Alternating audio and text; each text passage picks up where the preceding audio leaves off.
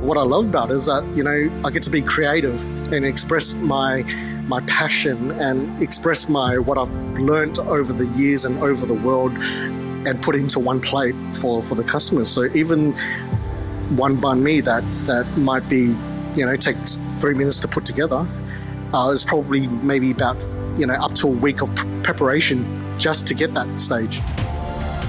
This is the Deep in the Weeds podcast. I'm Anthony Huckstep.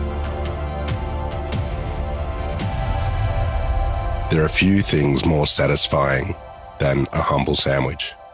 There are many iterations all over the globe of something special between two pieces of bread or wedged into a bun. The banh mi is adored the world over, and thanks to the wonderful way our society has been built in Australia, with migrants arriving from all over the globe, the banh mi has become an icon down under that rivals the prized sausage sanger. But what does it take to make a great banh mi? DJ Lee is the owner of Le Vietnam in Perth, Western Australia. DJ, how are you? I'm very good. How are you, Anthony? Good. You've got a fascinating name, DJ Lee, and you happen to be a DJ. But banh mi is where your heart is at the moment. What is it about banh mi that captured you? It's something that I grew up eating as a child. Like, it's been around for a long time. And it's something I grew up eating, and I just fell in love with it as I traveled the world. Well, tell us a little bit about that, because you've created a bit of a name for yourself over in the West with what you're doing. But you weren't always going to be in the food industry. How did it all happen?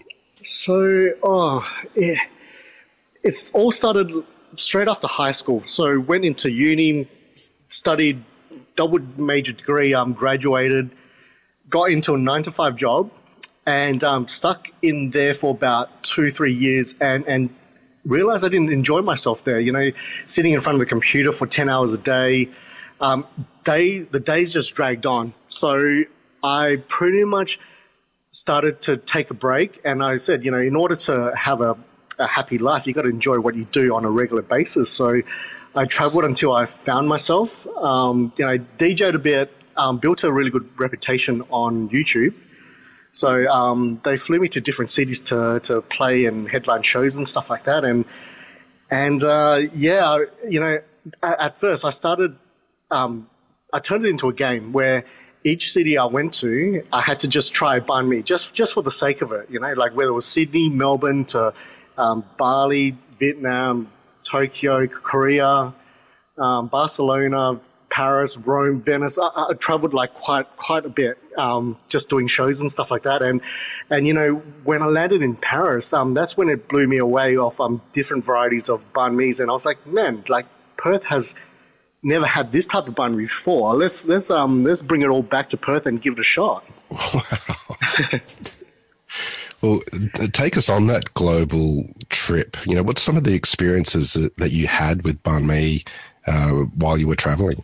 So when I was traveling, let's just say when I was on my way to Barcelona, I'll give the organizers a heads up. I'll go, okay, when we land and, obviously I'm going to be a bit hungry.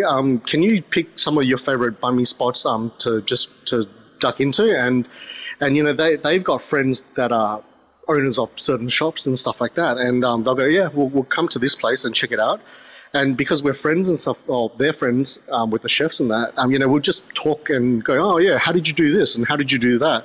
And at that time, I didn't have an idea of anything about banh mi or opening a store or anything like that. I just gathered knowledge from what they told me on tips and tricks, like, when I cook this duck, I tend to do it like this. When I cook this lamb shoulder, I do it like that. And I just noted it down in my notepad just so that I had it. So when I come back to Perth, I can cook it at home or whatever. And then, as I traveled, the more cities I went to, the more different banh mi's I tried, the more excited I got and more curious I got. So, and next thing you know, I just wanted to dig in deeper on the knowledge of banh mi. So landing back in Paris, that's where the French is the ultimate influence of the baguette, the pâté, the mayo, and that's where it originated from. So I had to learn how to make the pâté there, and I spent quite a few months in Paris, and following the guys that did the banh mi's over there. So there was 3 stores that I learned from, and they all had their own little variations, but at the same time there was a lot of crossovers, and a lot of those crossovers that I learned were never done in Perth. And a lot of Perth places that when they did it, as me growing up, you think that eating your banh mi growing up like that that's the right way, but then you realize that the authenticity, when you travel the world and you learn bits and pieces, you're like, wow, Perth has. There's a few things missing that Perth needs to know about. So I took it all back, and here we are, like 8 years on, and we're still pumping it out. Can you tell us about some of the examples of how different the banh mi's have been, whether it's Tokyo or Seoul or Barcelona? What's some of the really different ones that you've experienced? In Tokyo, the Karagi chicken banh mi, it's like a fried chicken nuggets with a Kewpie mayo, furikake sprinkled on top, and the richness of the fried chicken, the mayo, it balances out with the pickled carrots and with the bread. Every single city, every single country had their own different variations of bread. But when you want to come down to the real correct bread, like we went back to Vietnam to learn how to make the bread as well. And it's, how would I say that? It's almost like what Anthony Bourdain mentioned. It's a symphony in the sandwich. Like everything just balances quite well together, especially that light, airy, fluffy bread that vessels the whole condiments together. Also in Seoul, I had kimchi is a really big thing in Korea. They tend to put kimchi on a lot of things. So there was a bulgogi pork with kimchi banh mi that we had. That was blown away, and when we went, it was in wintertime, so having the spiciness that would just warm you up from the inside, that was incredible. And people don't realize that like the weather also affects your taste buds as well. Like if it's really cold, you want to have something spicy to warm it up, and it just tastes 10 times better. Is there any others that you can tell us about that are pretty wild and a really strange version of banh mi that surprised you? Yeah, in Paris I had the lobster and prawn banh mi. It was a lobster and prawn tater. Wow. Yeah, that was blown away. So it was confit in butter, and it had chunks of lobster tail, prawn, and it was nice and served cold.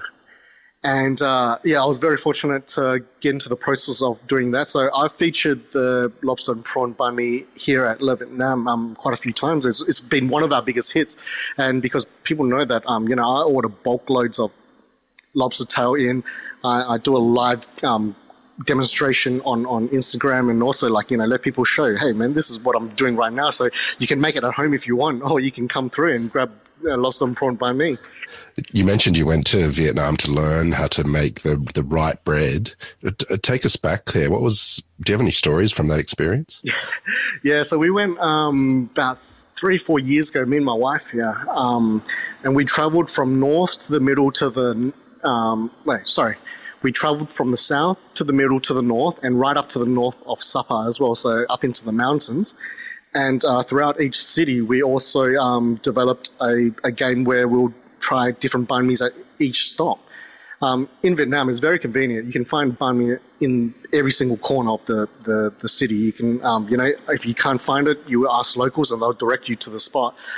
We smashed over about 40 different banh mi's to try them, and it's and documented each one. It's funny because I really wanted to educate the crowd that I do see people on online and stuff like that, where they'll say, it's not a banh mi without the pickle, it's not a banh mi without the coriander, or there's not a banh mi without the pate.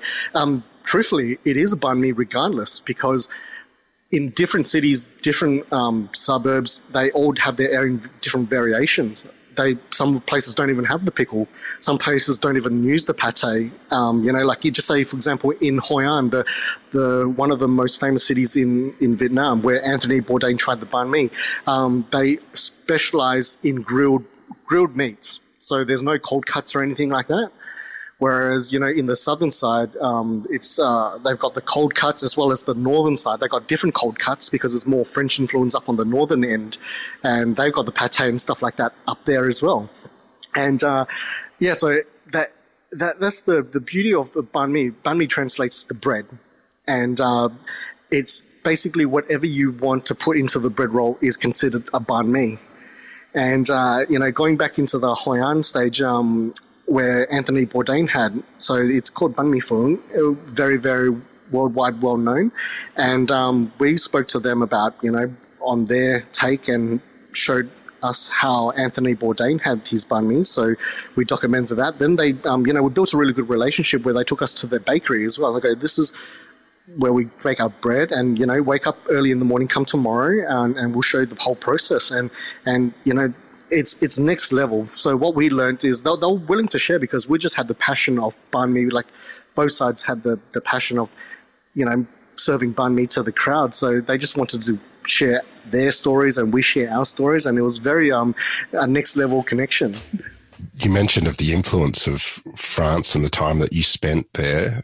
What did you take away from that time? Do you have any stories of that period and what impact it had?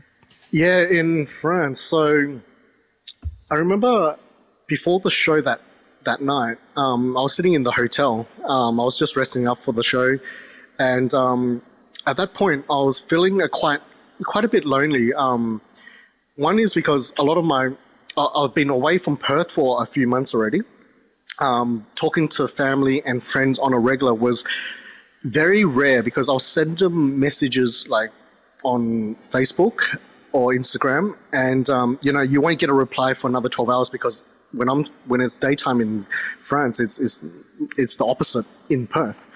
So and friends would be the same. When the first message would be, "Hey Lee, are you back in Perth yet?" I'm like, that's usually one of the messages, and I'm like, oh man, I won't be back for another couple of weeks, So around that time, I was, things were building up where it was just getting quite lonely. The only friends I had were the organizers and stuff like that. Once I get on to do the show and then finish the show, and then I'll get ready to pack my bags and off to the next city.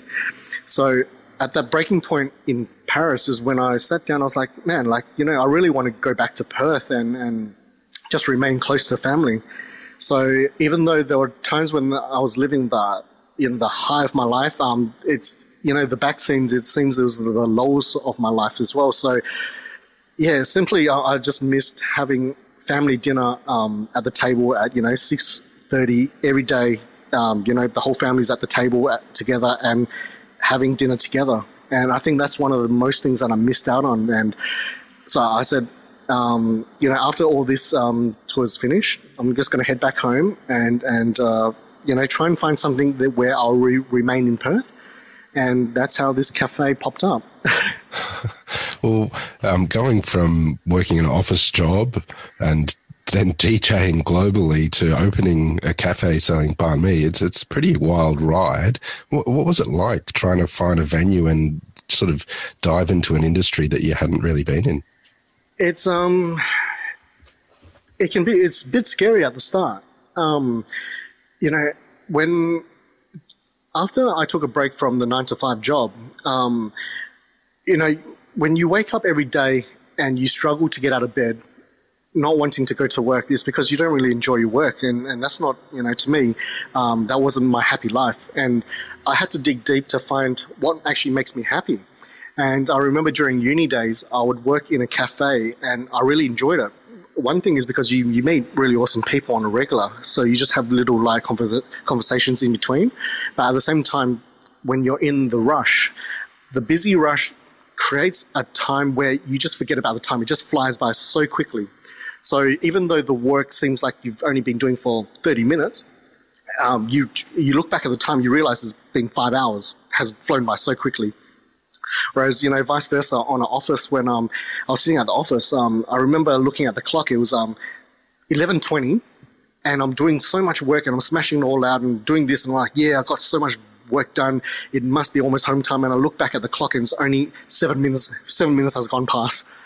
So that's when it kind of kicked in. I was like, I really need to, get into something that I really enjoy. And nowadays, like I realize looking back, even though we're coming up to 8 years, I still love waking up, getting out of bed, getting into the cafe, getting all pumped. And I think passion really drives behind the scene of to make a business really succeed. Building a business that has succeeded like yours is pretty tough work. Well, take us back to the early days. How did you go about finding a venue, creating a menu, and creating these recipes? So finding a venue was by chance. I remember coming back to Perth, and after the whole traveling, I found a venue within about maybe 4 weeks. It was just by luck.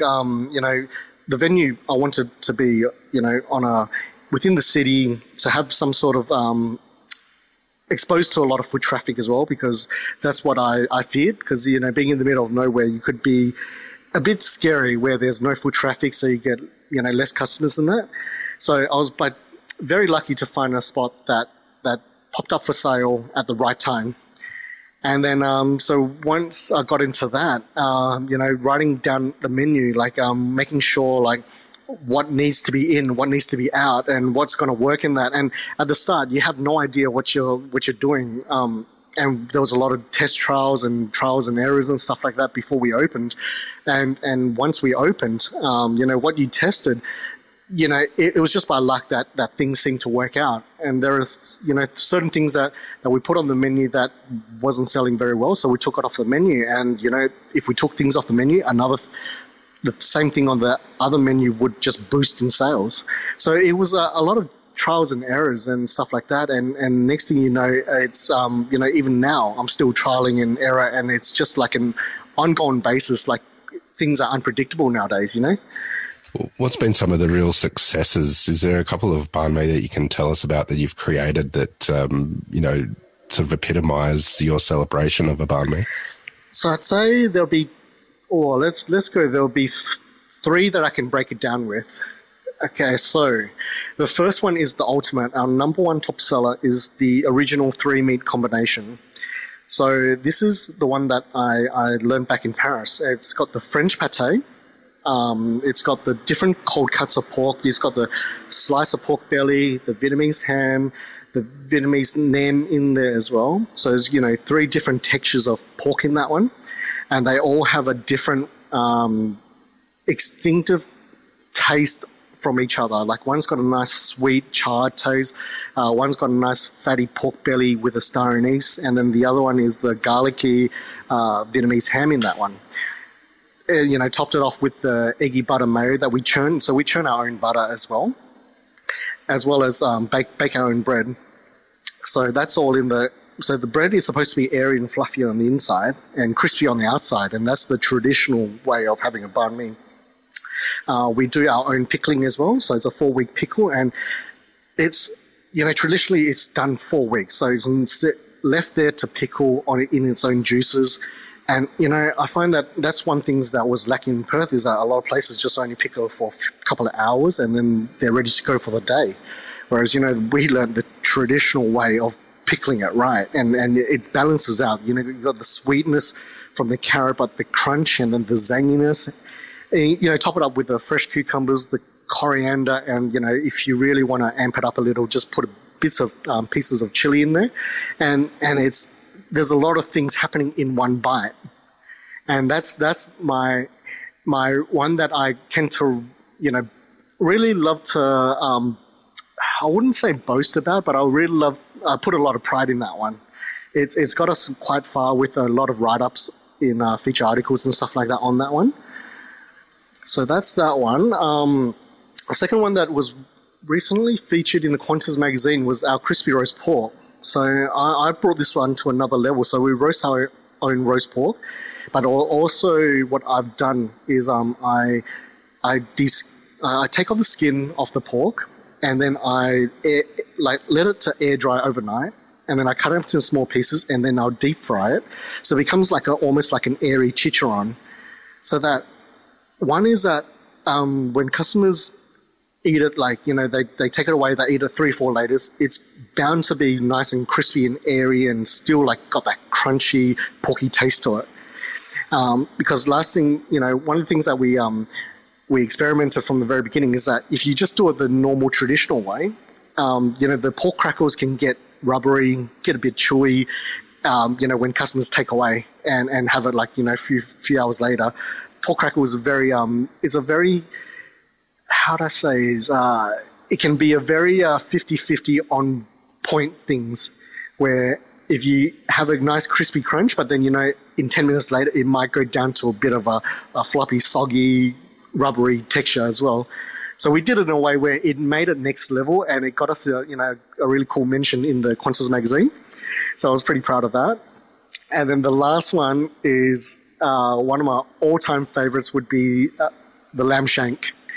So I love eating lamb shanks on its own, especially when it falls off the bone. And this one I learned back in Barcelona. So I've cooked it in a way where it's confit with the garlic butter, let it roast for 12 hours straight, and then it just falls off the bone, and then I'll put a nice salsa on top, like a chimichurri. And that one is by far one of our biggest sellers as well. Wow. Yeah.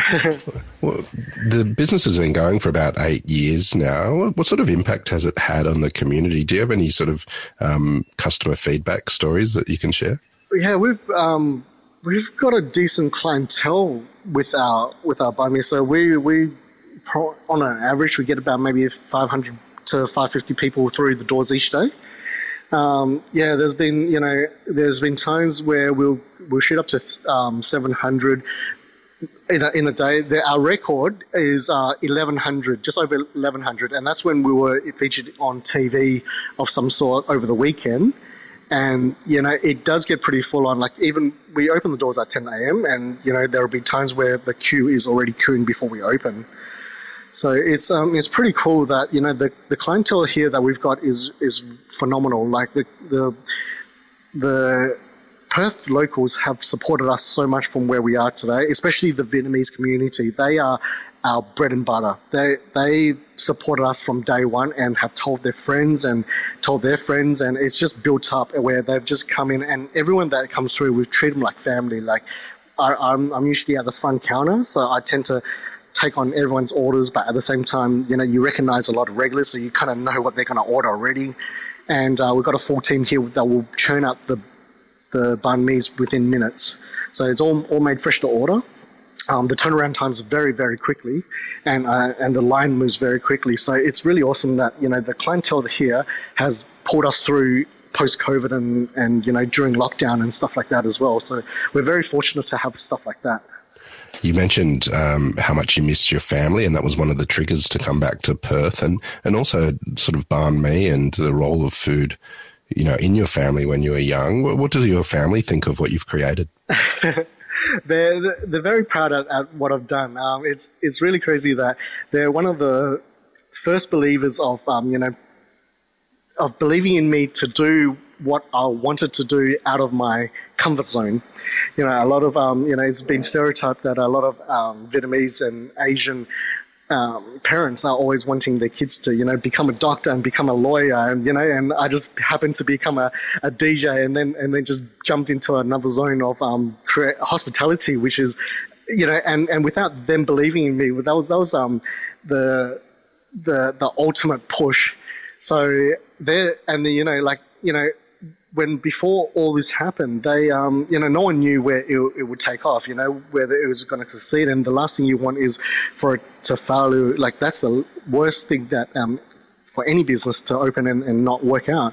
But we've been very fortunate to keep pushing and make it work. And I remember even starting, and a lot of my old generation parents' friends were, when we were telling the idea, we're going to just open banh mi and just purely just open banh mi only, a lot of the old generations thought I was a bit crazy.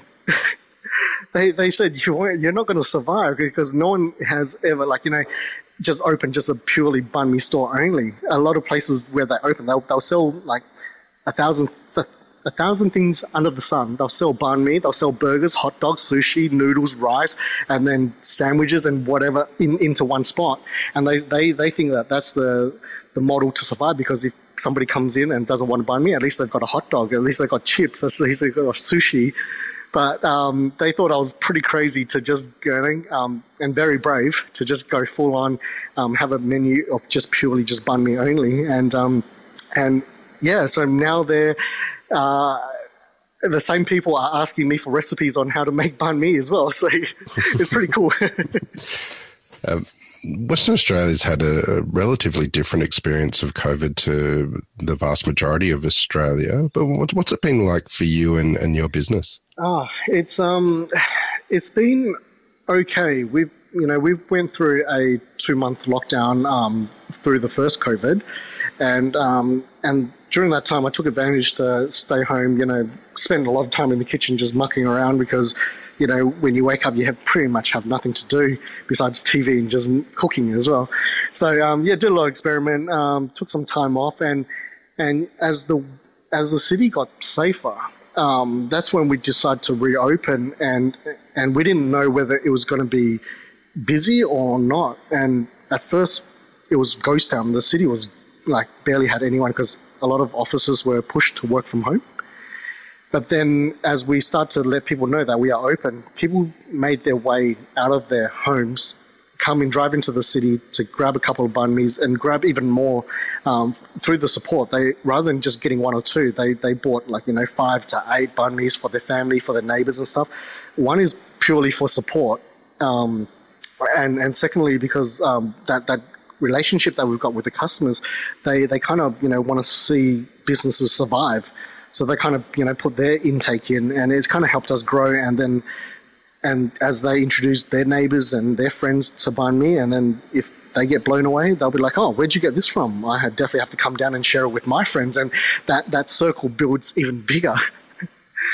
So and we've been very fortunate of that. I think it's because we've been here for quite some time, so that clientele has been pretty decent. Whereas I've seen a lot of businesses that open around near COVID time and they haven't reopened since, which is very unfortunate. Has the creation of this amazing business changed you?